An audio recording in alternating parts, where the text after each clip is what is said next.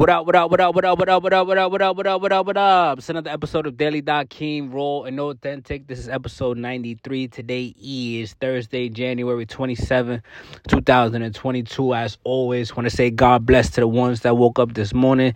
God bless to the ones he took with him. Another day on this earth is worthwhile, and we all should be living it to the fullest. We are born on this world to create. Again, we are born in this world to create. But most importantly, right now in these times, in this digital era, with all the platforms that we have in front of us, we can all be able to create content to either educate or entertain one another, for us to feel connected. We are here to create. We should be able to use these platforms, whether it's Facebook, Instagram, TikTok, and all the other platforms that there is, because there's a lot.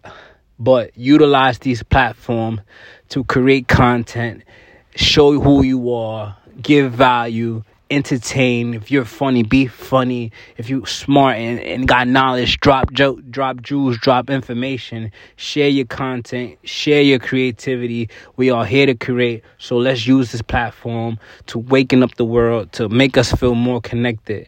Create. We are creators. This is another episode of Daily Keem, Raw and Authentic. God bless, and I'm out.